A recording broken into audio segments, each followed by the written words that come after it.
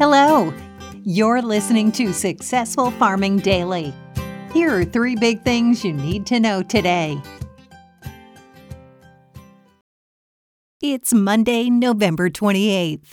Our first big thing is soybean and grain futures were lower in overnight trading amid ongoing concerns about demand for U.S. supplies as protests expand in China and Black Sea shipments expand.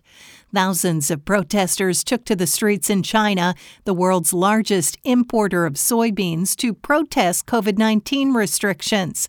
Protests are rare in the Asian country, and there's concern that demand for raw materials will wane amid the unrest. Protesters are reportedly calling for the resignation of leader Xi Jinping. In response, police were filmed dragging and beating those who took to the streets.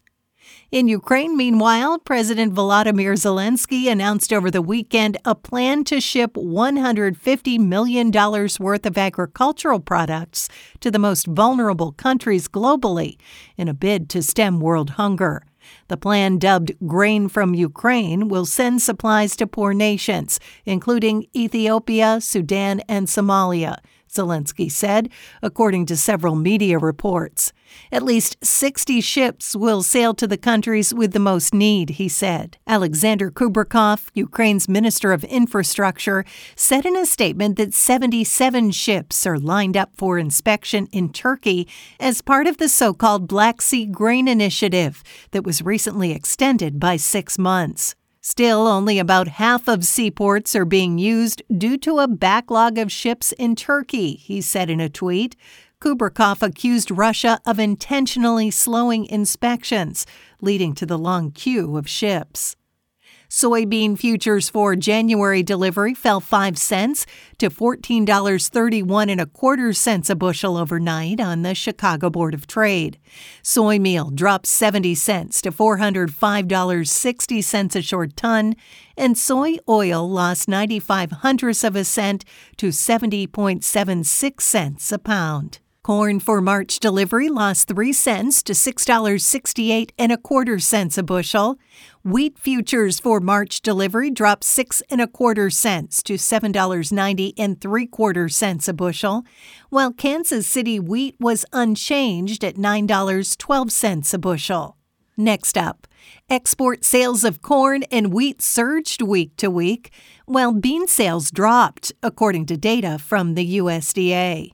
Corn sales to overseas buyers in the 7 days that ended on November 17th jumped to 1.85 million metric tons, up from 1.17 million tons the previous week, the agency said in a report that was delayed a day due to Thanksgiving.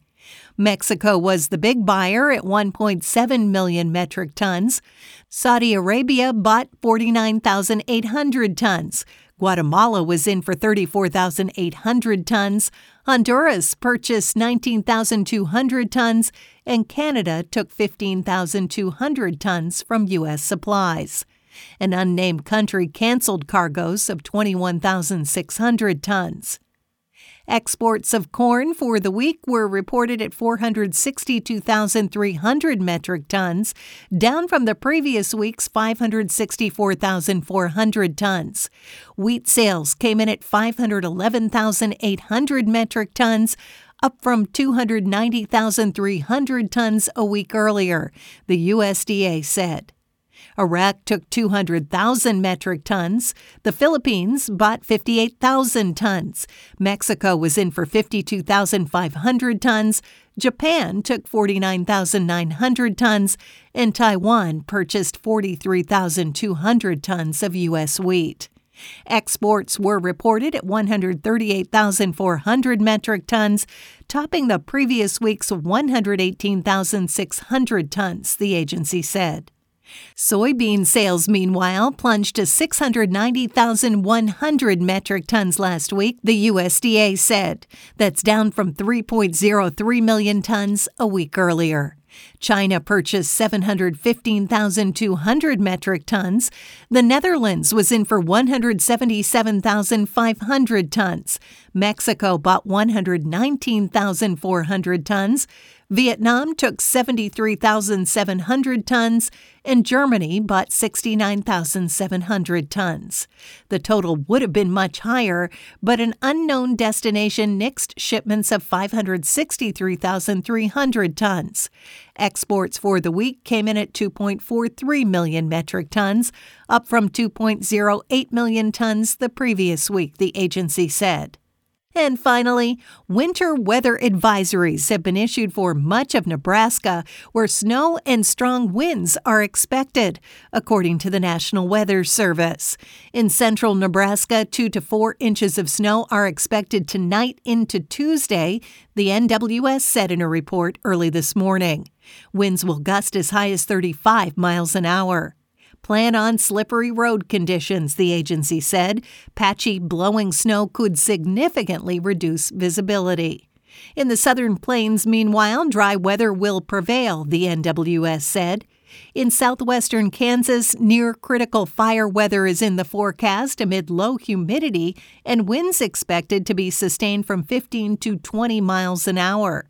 Winds also will be strong in the western half of Oklahoma and in North Texas. The panhandles of both states likely will see dry weather, the NWS said. Breezy winds and low relative humidity will lead to some elevated fire weather conditions in the far western combined Oklahoma and Texas panhandles this afternoon, the agency said. Thanks for listening. Follow more news on agriculture.com.